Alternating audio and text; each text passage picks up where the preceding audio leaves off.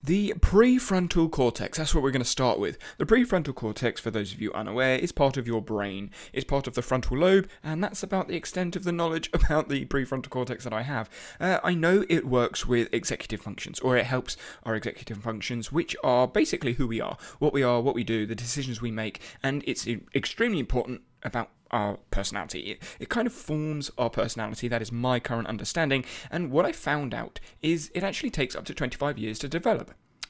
25 years to develop. So your prefrontal cortex, the part of you, the part of the human body that actually encompasses who you are, the decisions you make, the executive functions that you do, can take up to 25 years to develop. And this, I'm not going to get political, but this could be a reason why when you're younger, you're all over the place when it comes to decisions, who you want to be, what you want to do, and all that sort of stuff, which is why it's interesting, which is why I'm interested in how this could actually affect your decisions in school, because obviously in education, you take your subjects. You do, obviously, depending on the school system you're in the UK, you do primary school. So you're in primary school, you don't really have any choices in the decisions you make. Then you go to secondary school, and then you have a couple of optional choices. I say optional choices, there are very limited choices for the schools that I went to anyway. And then you go to college, where you dive really, really deep into like 3 A-levels or BTECs or whatever you do. And then university, which is adult education, which in theory is more specific,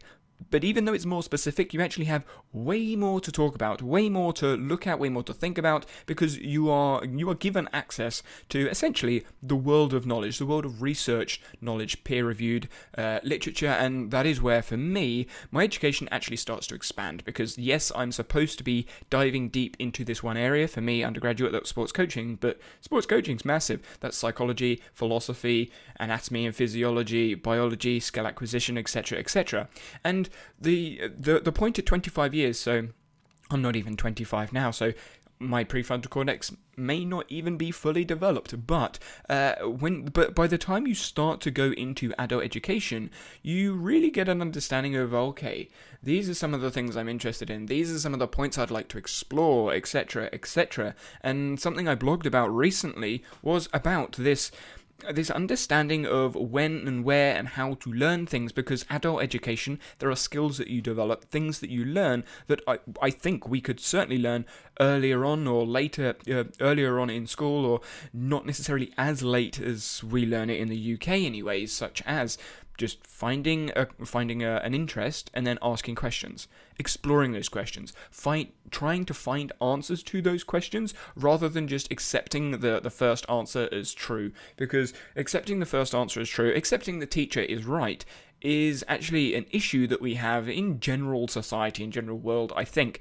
because we just, if someone has power, perceived power or status, we just accept that they know what they're talking about and believe them. And yes, we need to make assumptions sometimes, and that is how the world works, especially in politics, because there are so many things in politics that people just don't understand. So you pick someone that makes sense, you assume that they have done the research, you assume that they know what they're talking about, but we don't actually know. And when it comes to health questions, or questions about how you live, how you work, and human performance in general, you really need to understand how to question, how to be curious around something. And if that's not a skill that we learn until we're 23, 24, 25, when our prefrontal cortex is actually fully developed or getting fully developed, then essentially we've been living 23, 24 years or 20 round years of just not really knowing what's going on.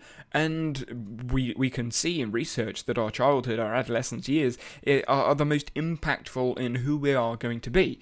So surely we should teach those skills before that. And when seeing this 25-year sort of like boundary time span, it really makes you think, okay, child education, what are we actually doing about it that's helping them develop skills later on in life? And I think technology has actually played a big role in this moving forward. So I don't know whether it's going to be a good role or a bad role. We will see. But technology now, people are online. They are seeing those questions. They're seeing different arguments backwards and forwards, for better or worse. And that is certainly going to impact how they approach things later on. And I can see it now. I see parents and people, say sort of same age as my parents, so sort of 50 and over, and they get challenged by a lot of youths, because the youth population are so used to challenging other people's thoughts because that's what happens online. Everyone challenges everyone else. Everyone disagrees with everyone else. They don't necessarily communicate in the best way, because communication skills online are completely different to in person, but they are still challenging the authority of individuals and of people in management, and people in management typically are from an older generation, don't like the challenge. And that is where I think, when you look at Simon Sinek's work, people from an older generation, because they haven't had this challenge, this cancel culture, almost this technology online world, because they haven't had that, they're not really sure how to respond. But then on the other side of things, the younger generation that are challenging people don't really know how to do that in an appropriate way. So it's trying to find the balance between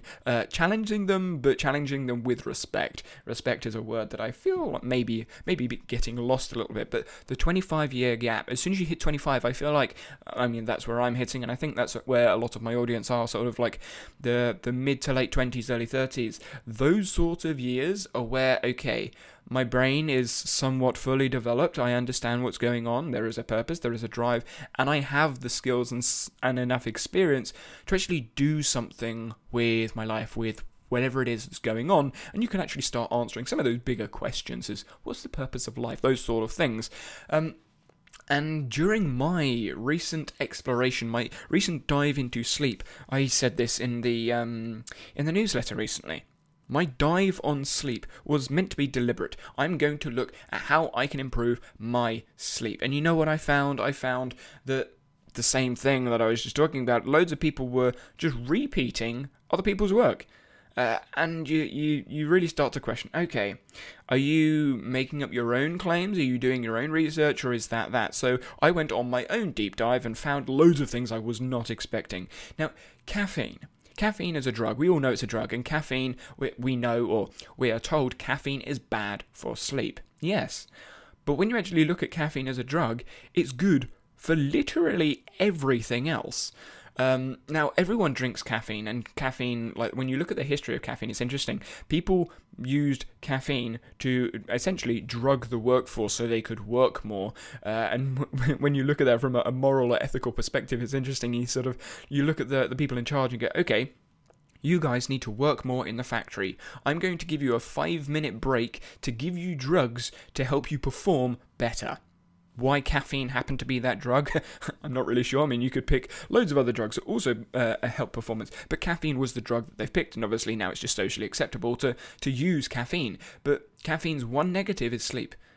And if caffeine is going to decrease your sleep, then is there going to be actually sort of diminishing returns on, obviously, when you drink caffeine, when you consume caffeine, with the effects that it has on sleep? Now, I personally don't consume any caffeine. I don't drink coffee, I don't drink tea, or anything else that consumes caffeine in, so my sleep isn't affected. But does that mean my performance throughout the day is decreased? I don't know. I don't think so. I haven't done that test, so I can't say either way. But thinking about that point raised with when Tim Ferriss was talking to, I think it was Michael Pollan, I believe. They were talking about drugs and loads of different types of drugs. Caffeine is a drug. Caffeine is an addictive drug, but it helps performance. So finding that balance, certainly key, especially for high-performance athletes, whether that is in sport or in business or in life in general. So it's finding the right balance of caffeine, I think, that is the issue. But then that's my take on all of the different drugs, and cannabis is another drug that I've been exposed to recently, not actually like being exposed to as in podcast listened to, but the Flow Research Collective Radio, they did a podcast with Don Moxley, and Don Moxley is, I wouldn't say a cannabis expert, but he uses cannabis as a drug to help recovery. And what he was saying is we can't overdose on cannabis. Now, don't quote me on that because I don't know. I need to do more research into this. But apparently we cannot overdose on cannabis. And cannabis is extremely useful in helping recovery, especially looking at heart rate variability and the different ways that endocannabinoid drive, yes, I said that, endocannabinoid. The endocannabinoid, love that word, drive, affects our ability to recover. So it can speed up recovery, reduce different levels of hormones in our body, which can inhibit recovery. And what this allows you to do is obviously recover from activity, recover from stress, recover from emotional load quicker, so that you can perform again, sooner. You can perform at your higher levels sooner. Now, this is cannabis, and cannabis is illegal in a lot of states, and I believe it's illegal in the UK as well. I don't know. I don't really pay that much attention to drugs because I don't take drugs, like any drugs other than like paracetamol and the things I need to put in my eye. Besides the point. But cannabis, caffeine, both of them drugs. One of them legal, one of them helps performance. One of them illegal, one of them helps recovery. Interesting. Interesting how that works with the drug world. And when you look at supplements as well, I tweeted this the other day. Drugs, supplements, what's the difference? The biggest difference is how we see they could work in society. Because a lot of the main drugs, yes, there are health risks, but there are also health risks to caffeine, because caffeine kills a lot of people when you look at how they work and what they do with their lives. They're addicted to caffeine. And you look at some of the other drugs, it's really not that impactful. I mean, cannabis obviously in moderation, caffeine in moderation, and loads of other drugs that we've been brought up. Again, I can't remember off the top of my head names because I don't do drugs, I don't know drugs. But yeah, it's certainly a way of looking at things that I think we need to address. And when you look at the psychedelics is another type of drug, another category of drug that I've seen go around. I know Tiago Forte has spoken about psychedelics recently as well. I say recently, probably about a month ago, but it's fresh in my mind because recapping all those stuff in my notes. But yeah, psychedelics can obviously impact the way that you think, the way that you feel. And again, relating this back to sort of sleep and the different ways you look at knowledge, psychedelics are supposedly bad, and most of them are banned. They are either illegal or very hard to get hold of, but they help in therapy. They are clinical drugs that help with depression, help with anxiety, help with stress. And if they can increase performance or increase recovery or decrease performance inhibitors, then why aren't we using them? Because they're dangerous, but everything's dangerous to a level. So I think it's one of those things where we need to find the balance, legal balance, ethical balance, moral balance, but give the high level performers or people that are struggling the flexibility to use them. Now, I'm not going to get into a legal or moral argument there, but when it comes to using drugs, all drugs are hormones. Well, they affect hormones, they're molecules that affect our body, but food, plants, same thing. We use different types of food to affect our body. And when you look at the supplements the additives that we add to the food, most of them are negative. They make things taste better, but they affect our health negative. Most of the things, when you think like saturated fats and loads of sugars and all the other stuff that we add to our food, we add molecules to our food that negatively impacts our health because of the effects on food drive, and we have become an obese nation because of the things, or obese population, because of the things we have added to food to make it taste better, to make it feel better. Well, isn't that what drugs are? Psychedelic drugs, they make us feel better. but we're not allowed to take those, but we're allowed to add stuff to food. It's a very interesting argument, something that I never really thought about. And when it comes to psychedelics, I'm going to link this to biphasic sleep. So, what's his name? Wheezy Waiter. I cannot remember the guy's actual name, but Wheezy Waiter is the name of the channel, and I've watched him for a while, and he does lots of different things, different challenge videos, but his challenge videos are a little bit different. They are very blunt. I have done this, I have struggled here, I've struggled there, and I'm going to try and do these things, but he doesn't just do it willy-nilly. He actually does a little bit of research, and something that he looked into was hunger cues, leptin and ghrelin, Grelin, ghrelin, and both of those hormones, both of those cues, I've actually come across in my sleep, in my sleep research, and he was doing biphasic sleep, and he's come across those, and they're hunger hormones, and the hunger hormones are obviously affected by drugs. by sleep and by drugs. So people could take drugs to enhance their sleep and therefore enhance their hunger hormones, which could enhance nutritional cues, just nutritional habits, and then you become a healthy person by taking drugs and supplements and nutrients. So I have no intention of taking it myself because I much prefer taking, I would say, natural supplements, just having good sleep habits, good nutritional habits, good exercise habits, and then you don't need to supplement things. But some people do need to supplement because they are inefficient. Is that the right word? Yeah, I think inefficient in some things, in some ways, and biphasic sleep, what he found was his hunger cues were all over the place.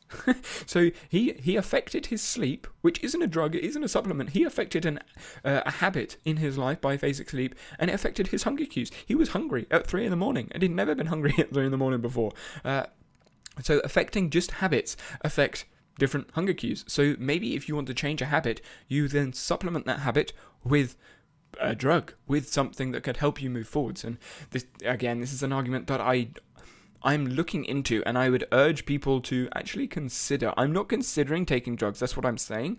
Well, not what I'm saying. What I'm saying is consider the effects of the actions that you take and how they could mimic other drugs, because some people take caffeine instead of having good sleep. Like, you could get rid of the drug, you could get rid of all the negatives of the caffeine drug by just changing actions, or you could get rid of all the negatives of certain supplements you take. So protein, maybe some people take whey protein or whatever it is, and they take the supplement, but they could just eat more protein or consume more protein in different sources, whether that's nuts or meats or whatever. So that's just changing a habit, a nutritional habit, to stop the supplement. Just a thought I'm putting out there. And I'm going to relate this to psychiatry. And this is an argument that another argument that I heard, and it was an interesting one, right? Okay, so this came from the Huberman Lab and Carl, I can't say that name, Dysoroth? Again, links in the description. You can see the links so I will have a link to my website in the description wherever you're listening to this, and all the links to all of the points that I've brought up will be there. But psychopathy can't be measured, but neurology can be measured. And this was an interesting thing, because I've been looking into neurology, neurobiochemistry, and all of the neurosciences. And neurology can be measured because you use brain scans to measure electrical signals in the brain, other hormones that are affected in the brain, whereas psychopathy, psychiatry, psychology, those sort of things can't be measured because they're words and feelings. And just because you can see something in the brain, I think they are feeling this, doesn't necessarily mean they are. And when I was looking at that, when I was listening to that, I was thinking, you know what? It's so true, and I'm going to relate this to knowledge. Because when you look at knowledge, again, I blogged about this recently, psychology is feelings. You can't really measure it. Neurology, you can measure it. When you learn skills, you can measure it. I've learnt this skill because I can juggle 3 balls for 5 minutes, for 10 minutes. I learnt this skill because I can stand on my feet on stilts for a minute. I don't know. But you can measure those skills. Whereas you can't measure knowledge, because you can't know whether you know it or not. And when you do know it, maybe you'll lose it, but you don't know you've lost it until you test it. And that's obviously why tests are there, but tests only test specific questions, which is why the answer of, okay, how do you measure knowledge, is almost impossible to find, because I don't think knowledge itself is measurable. I don't think you can measure knowledge, because then it becomes regurgitative knowledge, not understanding of the concepts and the knowledge that you have. So I would argue that psychopathy, psychiatry, psychology, all of that sort of stuff, is knowledge, is understanding, is thoughts, is concepts. And the only way to measure that is through practice and behaviors. So what habits do you have? What behaviors do you have? What's your default tendencies of how you act, how you behave, how you respond to certain things? And that is, I think, how they measure psychology in a lot of ways. Like, they measure performance psychology through the habits that they have when it comes to response. So if there is a stress stimulus, how do they behave? And then they can link that back to psychology. And I think that's the same in knowledge. If you are given a question or given a situation where knowledge is required and you don't use the knowledge that you supposedly have, then obviously you don't know that thing well enough. And this comes back to preach what you practice. Don't practice what you preach. Preach what you're actually doing. So talk about what you're actually doing. Talk about your habits. Talk about your behaviors. And then you're actually doing it. You're talking about what you're doing rather than talking about doing things that you're not doing, because like practicing what you preach is you should do this, you should do that, I'm learning this, I'm taking these notes, but you're not actually doing it. So you're not in the trenches, as an S&C reference there. You're not in the trenches. You're not doing the work, so it can't really be measured. And I see that a lot in, I don't want to say influencers, because a lot of influencers do a lot of good, but some people that share their stories, they don't share their stories. They share other people's stories as if it were their own. And it's sort of like an accountability. I'm going to do this because I've seen other people talk about this, but I don't practice it myself. And for me, that's immoral. I personally don't want to do that, which is why some of the videos take me hours to do, because I have to practice this thing. I have to practice this stuff. So I'm preaching what I practice. And when it comes to measuring that, I can measure my behaviors. I can measure my actions. The 30-day challenges from Wheezy Waiter. I can measure what it is that I'm doing, and then link that back to the knowledge that I have. Okay, I have A, B, C, and D pieces of knowledge. But when I found myself in a situation where I needed A, B, C, and D, or I could have used A, B, C, and D, I only used A and B. I obviously don't know C and D well enough to apply it into practice. I need to go back and look at that, or I need to think about that more when I'm learning these things and putting it into practice. Because learning it is great, but if you can't put it into practice, then you're not actually learning it, you're not using it. And this is something that really grinds my gears sometimes with the note-taking world, the Zettelkasten world, is they have so many friggin' notes, loads of Zettels and blah, blah, blah, but they don't do anything with it. They just don't use it. And this is where my notes, all of my working notes, I use day to day. And you will see it. You've probably heard it in conversations where I say, oh yeah, I have a note on that. I have an atomic note on this. My note says that. And I relate all of the notes that I have because they are the A, B, C, D knowledge points. They are the knowledge points. And I reference them in conversation. And then I bring them up in my habits and I do them. I actively practice what it is that I take down. So all of the notes I've taken on sleep, I actively practice. Or I actively practice where it helps me most, when it helps me most, in the context and the nuanced environments that actually have an impact, because there's no point me meditating before I go to sleep if I am not that stressed. The point of meditation, the reason meditation helps you before you go to sleep, is it decreases the stress hormones, the stress responses, and helps sleep that way. But if you're not stressed and there are no high levels of cortisol or dopamine or whatever that meditation helps you with, if you're not stressed or any of that, then meditation isn't going to help. So there's no point doing it. It's just a 10-20 minute waste of time. Having said that though, if you're doing it for a different reason, i.e. getting away from screens and just closing your eyes for 10 minutes before you go to sleep, then that is a different reason to doing it. Again, bringing in context and nuance to the actions and behaviors. But I need to know why I'm meditating before sleep, what the different impacts are. So I'm applying those different knowledge notes into my actions and behaviors, and then practicing it. I'm actually practicing it rather than just talking about I'm going to meditate before I go to sleep but don't know why.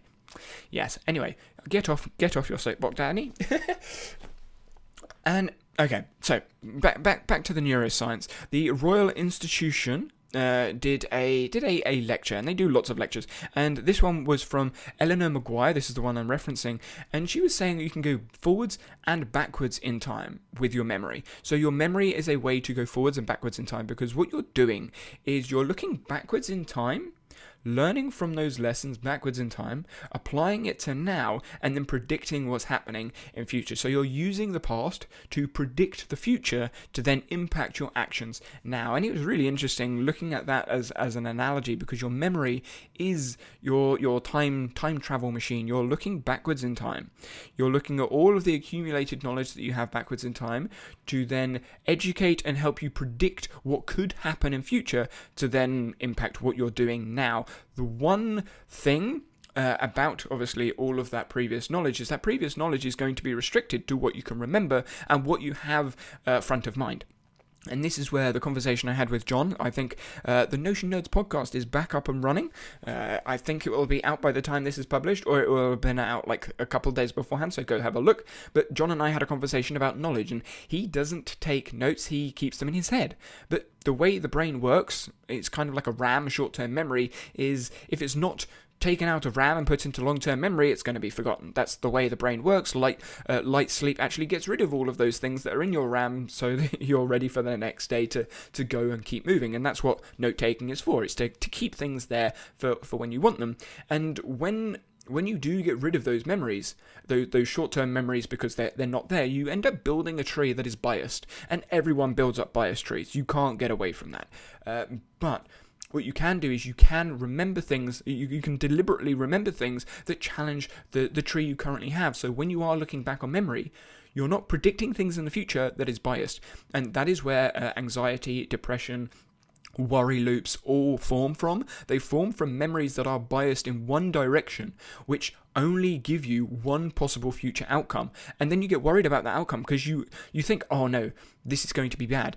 So for example, from my own world, when speaking in front of people, when I was younger, speaking in front of people, I only remembered the negative times. I only remembered the negative times where things happened. So I got picked on, or I made a mistake, or people laughed at something, or someone was saying something while I was talking and I found that disrespectful.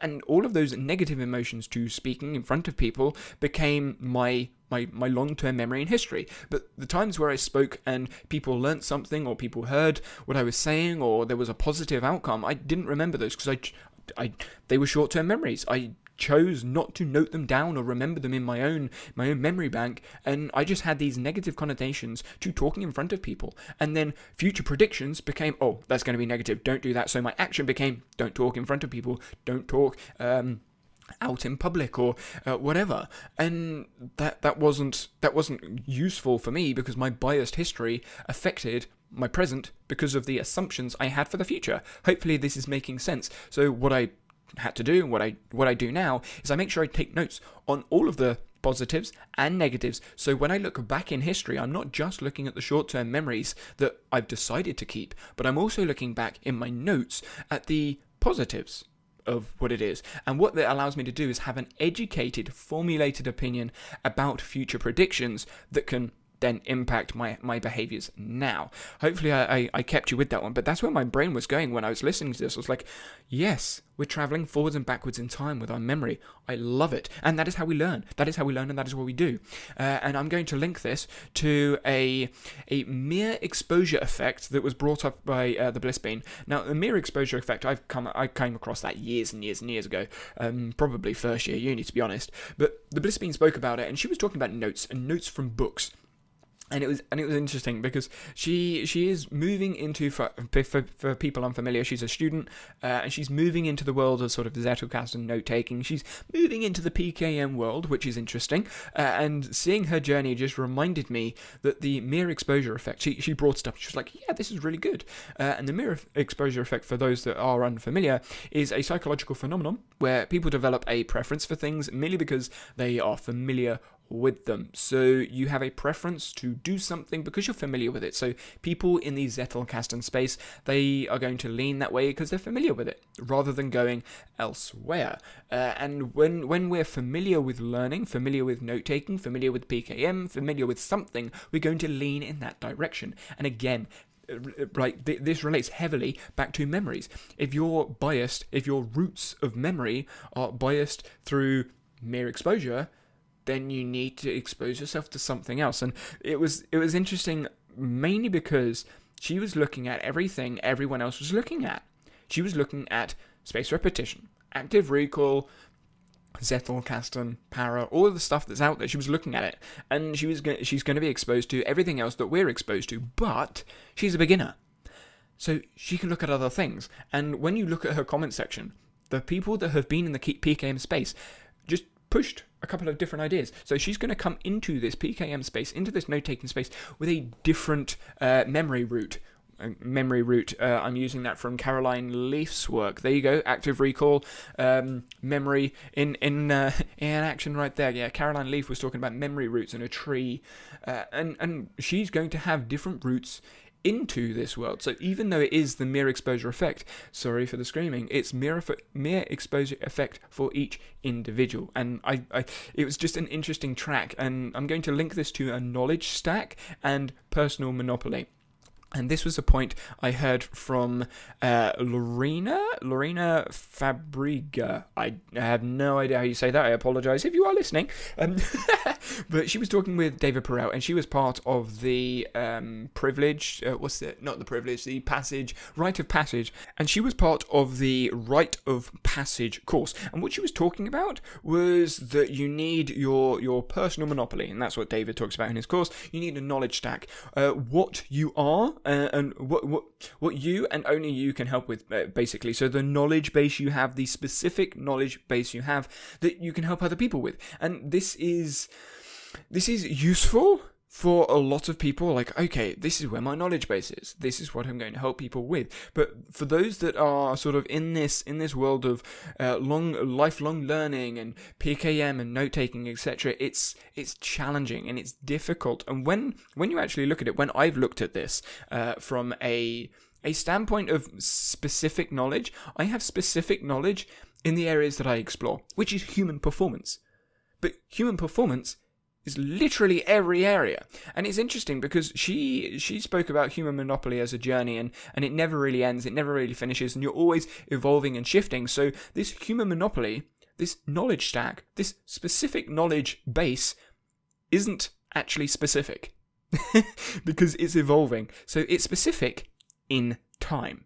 And that's what I think was left out in this conversation, is that the knowledge stack you have is specific in time. When you look at most people that write online, that do this entrepreneurial stuff, that talk about anything, is there are phases of interest. They have phases of interest where, okay, I'm interested in this tool, this tech, this philosophy, this piece of research, and there is specific knowledge at that point in time, and that becomes their personal monopoly. Not, this is my personal monopoly, this is my niche, this is my identity, full stop. It's, this is my identity, excuse me, this is my identity now, and this is what I'm learning now, this is what I can help with now, but in a few months, that may be slightly different. And the overall theme underneath all of that, most of the time, is human performance. And it just depends what direction you take into human performance. So I'm going to take just a couple of names as example. I'm going to obviously use, what was her name? Lorena. I'm going to take Lorena as an example. So she helps with children's education. Well, that's human performance because it's education, human performance. How do you learn as a child moving forwards? Tiago Forte, knowledge management. Okay, how do you learn? That is literally human performance. That's learning, human performance. And then David Perel, writing. Well, that's learning how to use your knowledge and condense your knowledge into a way that can be shared with other people. Well, that's increasing other people's performance because they're learning more things. So all of learning is human performance, but they've taken different aspects into learning. One's taken child education, one's just taken knowledge management, one's taken writing. But then we look at another perspective, take my perspective from strength and conditioning. I've gone past the learning and now I'm using that learning in practice. So there's theory to practice, but it's still human performance. It's helping human performance. So we're all under this umbrella of improving human performance. It's just a specific piece of knowledge at the time that we're actually looking into. And that's where I'm looking at this knowledge base, where I'm thinking, you know what, we're not all niche. We're all looking at human performance. We're all looking to make either our lives easier, or we're looking to improve health, improve lives in some way, or just not kill the planet too quickly. We're all looking how to do that. And the niche is just the interest that we have at that time, the specific knowledge base that we're using at that time. And how are you and it's interesting when it comes to sharing that, because when you're sharing those knowledge bases, how are you evaluating your communication skills? How are you evaluating, okay, I have this knowledge base, this knowledge monopoly, knowledge stack, specific knowledge, but you need to communicate it in a way that makes sense. So if you're teaching, how are you teaching that? If you're helping someone else, how are you communicating that? And then how are you measuring those communication skills? Because human performance is measure. We measure skills. We're measuring our goals. We're measuring how much we lift, how much we move, how much we've learnt, how many flashcards we can get right, or we're measuring the test. Did we get 100% on the test? But we don't really measure communication skills. What's useful? What's not useful? What's positive? What's negative? What's a sign of a good piece of communication? Is it that they've just agreed with everything you've said? Yes, everyone has agreed with what I've said. It was good communication. Well, is that good communication, or is that just people just listening and going, yep, okay, and then them not remembering it? Because if they're not remembering what you've said, then they're not learning anything. So do you need to bring some friction into what it is that you're saying? Do you need to trigger them to actually think about something, critically analyze something, build a narrative, build an experience around the communication so it's easier to remember? So you can build those memory roots through the narrative, through the story, through the experience. So how are you evaluating communication skills? How are you evaluating your ability to communicate with other people? And what feedback are you getting? And that's something that I'm constantly looking at. Whenever I'm putting a video out, I'm looking at the feedback. You will probably notice on my YouTube channel, I have responded to every single first message, because YouTube doesn't show all the other messages, but every single comment I have on a video, I respond to, and I try to follow up with. If people don't at me when they respond, I can't see it. But I try to respond to everything because I want to see the communication. I want to see what's going on. And I pay attention to everything, even the negatives, because it's actually interesting. A lot of the negatives that I see on the channel is my communication in the video didn't come across clear enough. Either I was too quick, or I overlooked something. I made an assumption about knowledge, my understanding, my knowledge, that they just didn't have. Early on in my Notion videos, there was an assumption that I knew people must know how to do this, people must know how to do that, and they didn't. But they didn't like the video because I made an assumption about their knowledge because I knew it, and I didn't know that. So looking at the comment section, so their communication was quite harsh, but when I asked them, and you dive deep into what the actual reasoning behind that communication was it was down to my poor communication. So how are you measuring your communication? Are you getting feedback? If you are getting feedback, how are you perceiving that feedback? Is it, they're negative, okay, I'm going to ignore them? No, that's not how I look at it. They're negative. Why are they negative? What's caused them to be negative? Is it something in their life, or is it something that I have done? And that is how I'm looking at communication. And communication as well, when I look at videos, is it fun? Is it enjoyable? Is it entertaining enough to pay attention to the narrative? and a lot of the time, that either comes across, that either needs to come across as useful, educational, like putting lots of things in, or some sort of conflict. Whether that's cognitive dissonance, so you're disagreeing with what I'm saying, or whether that's conflict as in, I don't like this person conflict. I try to avoid that conflict because that's too much drama. And a perfect example of this is Zoom fatigue. Zoom fatigue is something that people have spoken about, obviously, post-COVID, and Adam Grant tweeted about a study that was talking about Zoom fatigue, and I tweeted about this. I was like, I want to hear your thoughts on this, because what the study said is giving people the option to turn the camera off helped reduce Zoom fatigue. And I completely disagree, because I find it extremely difficult to have a conversation with someone over Zoom when you can't see their faces, because Zoom is it's a video call platform. If you're calling someone but you're not seeing them, it's like a phone call, and I find phone calls very difficult to communicate because I can't react to what it is that they're saying, because I can't see them, I can't see their body language, I can't see their eyes, and we communicate a lot through body language and cues like that. So I actually find it more fatiguing to have the video off than on. So I went on Twitter and found different opinions, and there were different opinions, of course, but it's communicating and finding out, okay, there's some dissonance here. I want to communicate my point and see how that comes across to other people. And the thing I want to wrap this podcast up with is this note. This note I've had in my head. You will hear me reference it in the Notion Notes podcast as well. I urge you to check that one out. It's me talking with John. Beyond the obvious. Looking beyond the obvious. And that is where I think my curiosities go. My daily journal. My daily audio journal, it goes beyond the obvious. My research goes beyond the obvious, and that is where my research is going to go in videos. Here is an assumption, here is a myth, here is something that we're told to do for human performance. But is it true? I'm going to go beyond the obvious. Is it true? Dive deep. Why? How? Where? What is actually the point of this thing? Sleep. Sleep is massive. Why does temperature matter? Why do I need to meditate before? Go beyond the obvious of the questions and really ask those questions, and bringing it all the way back to that first point about your prefrontal cortex, 25 years. We can ask those questions, and we ask those questions when we're young. We ask why all the time as a child, and it's annoying to adults. But if you don't ask those questions, you can't go beyond the obvious. Thank you for listening, and if you have any curiosities, any contributions to the conversation, do let me know on Twitter at Danny Hatcher, and I will... and you guys, well, I was going to say I'll see you guys next week, but I won't see you. I keep saying that, so you guys will hear me next week. Over and out.